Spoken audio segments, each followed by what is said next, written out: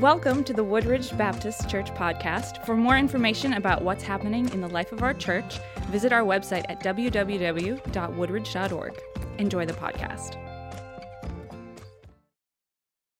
This morning to unpack what happened a couple of thousand years ago that we find testified to in Scripture. It all begins in Luke chapter 2, verses 1 through 3.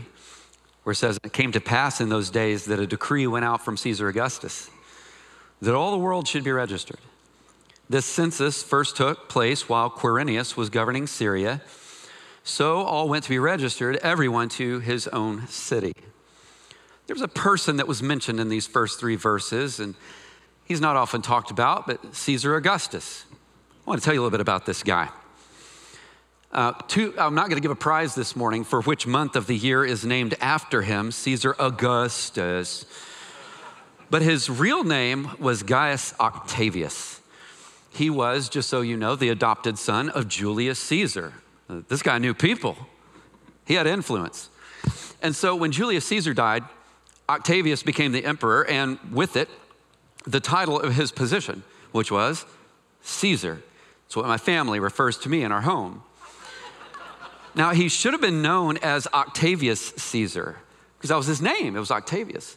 However, he had quite an ego. He was just a smidge arrogant, and that's an understatement, because he wanted to be recognized that he was the greater than any of the Caesars that came before him. And so with the approval of the Roman Senate, he dropped his name Octavius and added the title Augustus, Caesar Augustus. And the word Augustus, just so you know, means majesty. For them, that was a name of a god. It carries an idea of being one of the gods. Caesar Augustus means Caesar God. Or at least that's how he wanted everybody to see him. Now let's go back just a little bit. After Julius Caesar was murdered in 44 BC, the Roman Empire, they erupted into a little bit of a civil war, because the question is who's going to become the leader? They were already unsteady. And there were two politicians that kind of cropped up as the forerunners. Even back then, they didn't believe in a third-party system, you know? One of them is Octavian, and the other is a guy named Mark Antony. How many of you have ever heard of him? Mark Antony had been a loyal supporter of Julius Caesar. He had served in the Senate. He had also been a well-respected general abroad, and he was expected to be named the successor to Julius Caesar. That is, until everybody opened up and read Julius Caesar's will to find out that instead he wanted Octavian to be the guy. Well, that's a problem, because you have those that are loyal to Mark Antony, but then you've got the wishes of Julius Caesar expressed in his will. So what do? The Senate is divided. And so what happened is Mark Antony ends up deciding, I'm going to make some political moves. Hard to believe. I mean, this was way back when. People don't do this nowadays. But he decides to make some political moves, and he says, I'm going to get somebody that's going to be on my side. And so he does. It's a lady, and her name is Queen Cleopatra. Antony and Cleopatra. Well, that was, when you talk about her, she was a pretty pragmatic kind of lady. And in fact, she had something that would be a little bit of a trump card, because she was the one that had Julius Caesar's child. So now you've got Julius Caesar, who has named someone that he wants to follow him up. But you also have Mark Antony on the other side, who has aligned himself with Cleopatra, who has Julius Caesar's child. Got to admit, politically, that's pretty savvy, wouldn't you agree? Because now you're coming to go against Julius Caesar's kid if you want to go with that guy. But that's what was going on. Well, as you know, the way that it works out is there's just a little bit of a skirmish, also known as a battle, which ends in the Battle of Actium, and Octavian wins the battle. What happens to Mark Antony and Cleopatra, I'm not going to explain here, but it's more or less like a Shakespearean-style death between the two of them. And so Octavian, who later becomes known as Caesar Augustus, he is the one that steps in to rule. Now, he has a political platform that I'm going to bet you will not hear any of the people that are running for president hold out in front of you in this upcoming year. And it was, I'm going to tax you. Because that's what he said. I'm going to send everybody back to their place of origin so that I'll know who you are and so that I can get your money. That's what Luke chapter 2, verse 1 and verse 3 was saying. He made a decree to everyone to go back to their hometown and to be registered. So if he knows who you are, if he knows where you're from, he knows how to get your cash. Now, I don't want to say that everything is all bad about Caesar Augustus because, as historians would point out, he ushers in what is called the Pax Romana, otherwise known as the Peace of Rome. And if you've read anything about Roman history, they weren't exactly known for being peaceful. It was war after war after war after war. So that sounds good, at least on the front end, doesn't it? 200 years, like 200 years of the Pax Romana. Sounds like this guy actually accomplished something pretty amazing until you start to kind of peel the onion a little bit and look back, because what he did was as they would go to battle and they would take over an area, what he would do is he would enlist more military to go in and to occupy that place.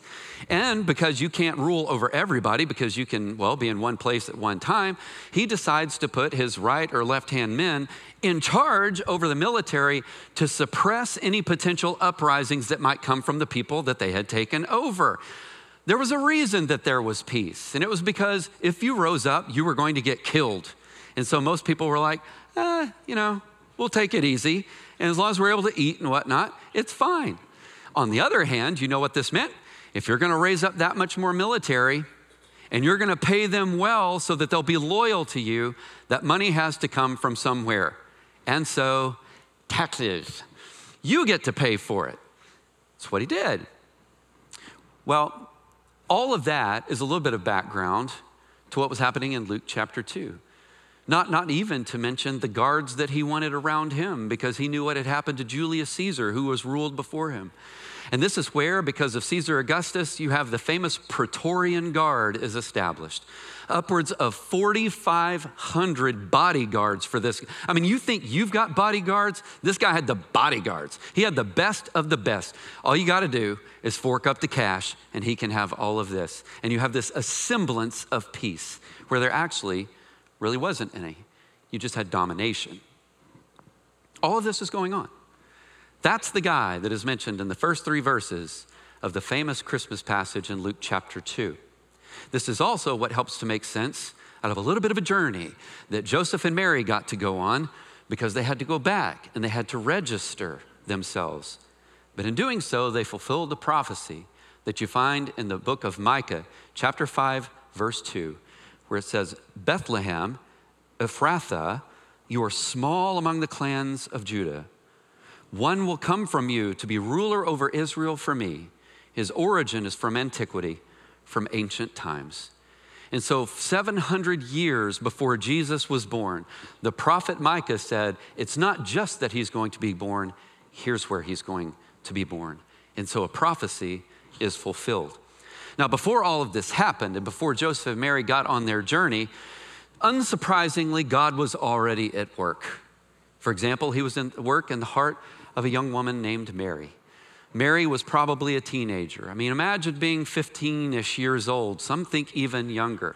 But imagine being 15 years old, already engaged to Joseph.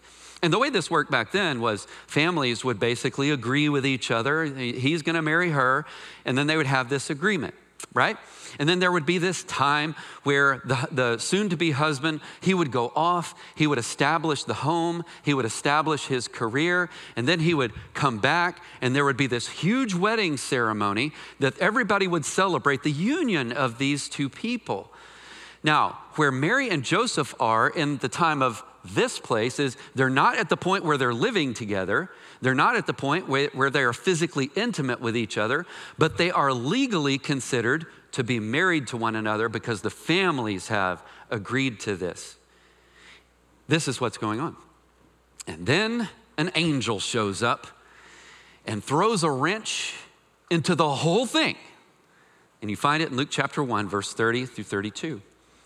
An angel said to her, "Do not be afraid, Mary. You have found favor with God. You will conceive and give birth to a son, and you are to call him Jesus.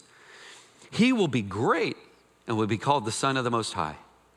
The Lord God will give him the throne of his father David, and he will reign over Jacob's descendants forever.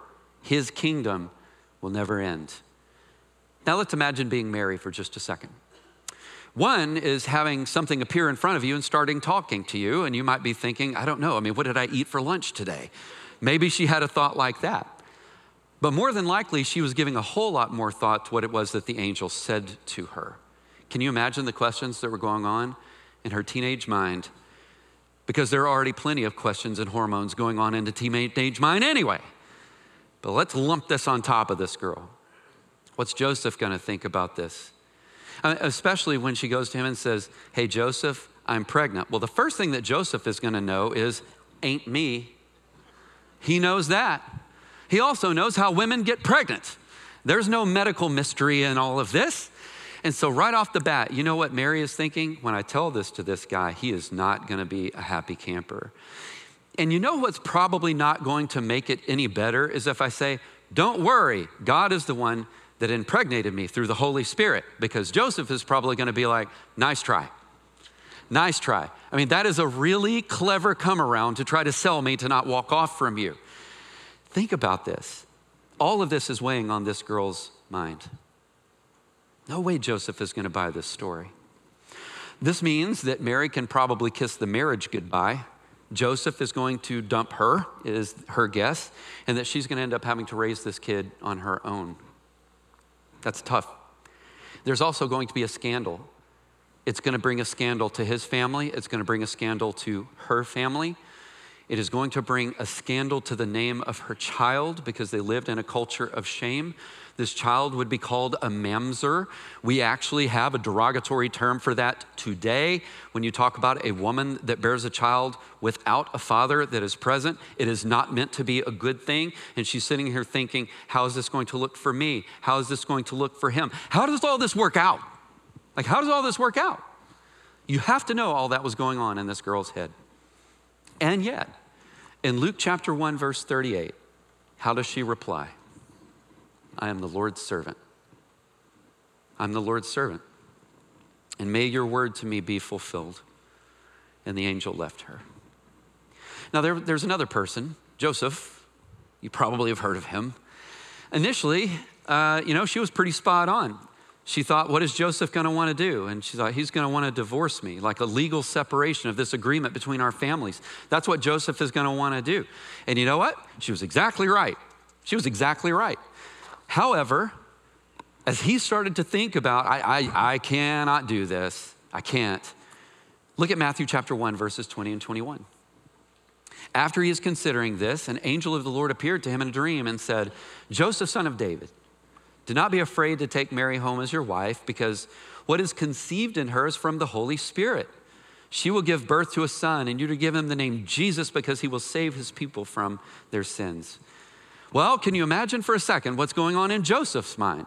He too is probably wondering if it was something that he ate earlier that day. If he takes Mary as his wife, people are going to talk. You know why? That's because people do. They don't have control over their yaps. And he knows this. He knows it's the way it's going to go. They're going to make an assumption that he and Mary, though they're not at the point where they are to consummate their marriage, they're just going to assume it. You know why? Because that's how women get pregnant. And it's going to bring dishonor to him. It's going to bring dishonor to his family. It's going to impact his job. When you faced dishonor in that culture, it impacted everything. It wasn't just the way people saw you. It's like people aren't going to do business with you either. And Joseph is sitting there going, how does all of this work out? However, because of that, because they knew that everything was going to be hard when they obey God, in spite of all that, they said, we're going to follow you.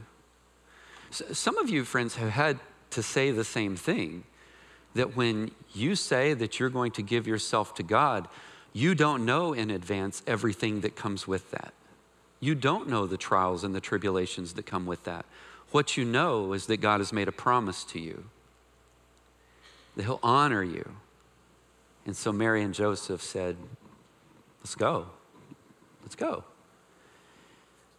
Some of the things that they didn't know in advance, They didn't know that they'd be forced by the Roman government to travel about 90 miles on foot from Nazareth to Bethlehem in the final stages of Mary's pregnancy. They didn't know that. Ladies, I don't know how many of you have had a child, but let me ask you a question. How many of you would have wanted to travel by foot somewhere to the tune of 80 to 90 miles when you're in roughly your 38th, 39th week of pregnancy? Let's see those hands this morning. Yeah, well, they got to do that. And imagine being Joseph. I mean, he's walking alongside her. He's the one that's traveling with her. He's trying to get her to the place that, because of what has been proclaimed by the government, he's trying to get her there. They also didn't know that when they got to Bethlehem, there weren't going to be any rooms available. And at this point, I just look at Joseph and go, dude. I mean, so they finally make the journey. They finally get there. They walk in. It's like, is there a place to stay? And it's like, nope. And Joseph's walking out like, I've got bad news, girl. I mean, I know that you're wanting to get off your feet. We just don't have a place for you to get off your feet just yet. Do you think that there was ever any moment at this where he looks at her and she looks at him and goes, I'm tired. I mean, I'm just tired. I'm going to bet the answer is yes. I'm going to bet. You know what else they didn't know when they said that they would follow God? They didn't know that even after the birth of Jesus, that King Herod in Jerusalem was going to want to murder their baby and that they were going to have to run for their lives in the middle of the night. They didn't know that in advance. It wasn't like this, follow me, but by the way, when you do, this is everything that's going to happen. He didn't say it. They didn't know this was going to happen. They didn't know that pretty much right off the bat, they finally have this kid that's supposed to be a promise of blessing and the salvation to the nations, that they were going to have to go to Egypt and be homeless refugees. They didn't know any of this stuff. But in giving us Jesus, God said something to us.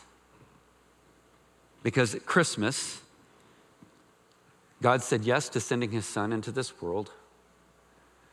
He said yes to becoming one of us. He said yes to taking on our humanity. He said yes to walking through all of the brokenness. He said yes to all of this. Jesus said yes to a lot of suffering. He said yes to a Roman cross. And he said yes to a borrowed grave. He said yes to all of this, all so that we can be reconciled to him. There's this beautiful passage in 2 Peter 1:4 where he said, and because of his glory and excellence, he has given us great and precious promises. These are the promises that enable you to share his divine nature and escape the world's corruption caused by human desires. He's given you the way out. Now, what he wasn't saying in 2 Peter 1:4 is that when you take Christ, you become divine. He's not saying that at all. Instead, what he's saying is when you receive Christ, you receive the Holy Spirit that enables you to partner with him in destroying the corrupt nature that you have and that sin that flows out of it. That's why he came. A couple of weeks ago, I was having a really interesting conversation with an agnostic friend of mine. We've been doing this for a couple of years now. And with Christmas coming up, we inevitably started to have some conversations about the birth of Jesus, the significance of the birth of Jesus. And he said, you know, there's just something that I've never understood. And it's why. I mean, why? Why Jesus walking the earth? Why, or as we would frame it, why the incarnation? Why take on human flesh? It's like, seems like there are just other ways that God can do all of this to me. Now, he didn't give me any of the other ways that God could have done this, but he just kind of felt it deeply in his heart. And he and I have these great conversations because it's all about religion and politics, all the fun stuff that nobody wants to talk about. But after I walked away, I was thinking about something that I'd heard some years ago in listening to a story with my grandmother from Paul Harvey. Y'all remember the rest of the story. Here's why. Why the incarnation? This family had a tradition where the mother and children would go to Christmas Eve service, and the father would stay at home and read the paper. When the family returns home from church, they would all gather to open up their presents. Now, the father was not an evil man, but he just couldn't believe in the childhood stories anymore of God coming as a baby in a manger. And as the family left for church, he opened up the evening paper and He began to read by the fireplace.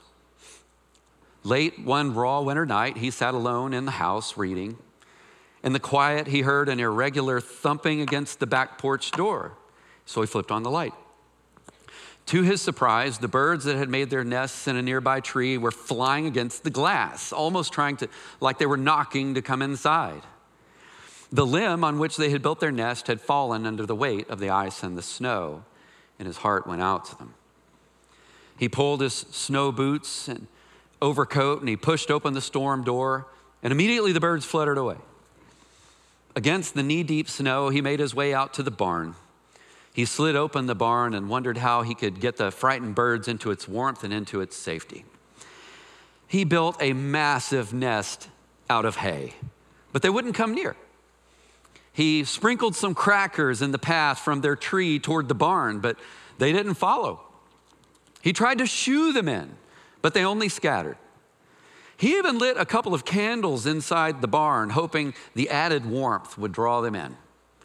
But to the birds, he was only something to be afraid of. He knew nothing of their language and nothing of their world. And he thought, if there were just some way that I could become a bird, if only for a few moments I could communicate with them how much I care, I could get them into the barn and they would be safe and warm. And at that moment, as only God would plan it, church bells began to ring in the distance. And then suddenly the farmer remembered. As he looked at his watch and he checked the date, it was Christmas. And at that moment, he grasped the true meaning of Christmas. A man becoming a bird is nothing to be compared to God's becoming a man. This was what the Savior did. He came to rescue the farmer himself and all of humanity from the cold of sin. And so there in the snow, on the back porch, he fell to his knees.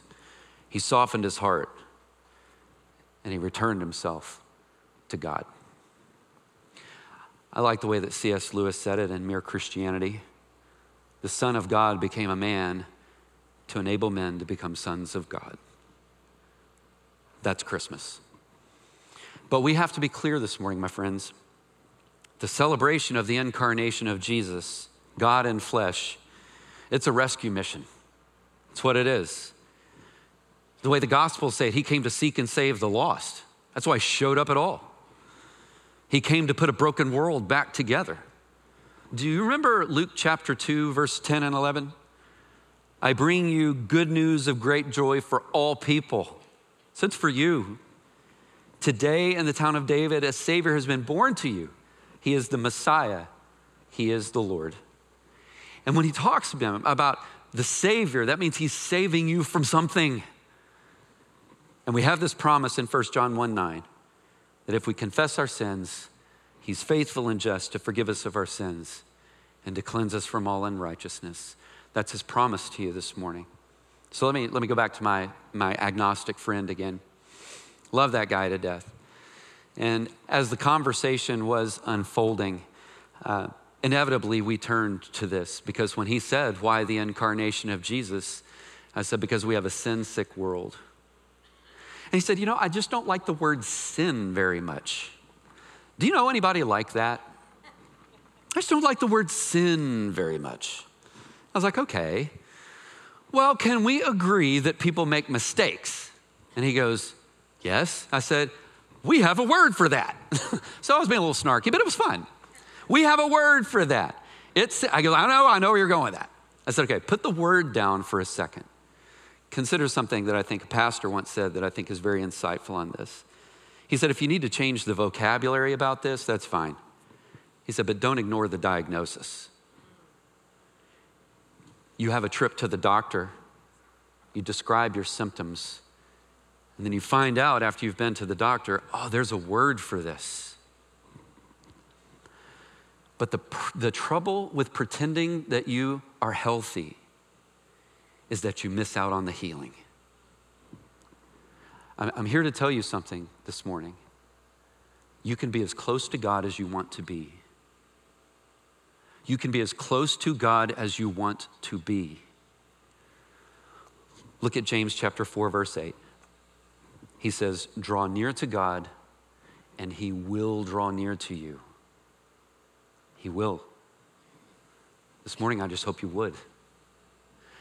So we're going to spend some time in prayer. I want to give like a couple of challenges this morning. Is that okay? Here's one. For those of you that are believers in Christ, I want this Christmas to be a season of renewal for you. I want it to be a season of renewal for you. When he came to this earth and he took on our suffering, he took on a cross. He did that for us. Don't ever forget that. Don't ever minimize that. And I'm with Eugene Peterson in this. You know, he looked and he saw, and this was a couple of decades ago, by the way. He looked at the state of the church and it grieved his soul because we became so preoccupied with everything else that we literally choked Jesus out of our life. And then we look and we go, I don't know why I can't feel him, and I don't know why I can't hear him. Maybe you're not in a place where you even can. Too busy. Your schedule has choked him out. I put that in front of you not to beat you up if that's you, but to say this, reclaim it today. Reclaim the centrality of Jesus in your heart and in your affections. Build everything around that as he desires for you. Do that.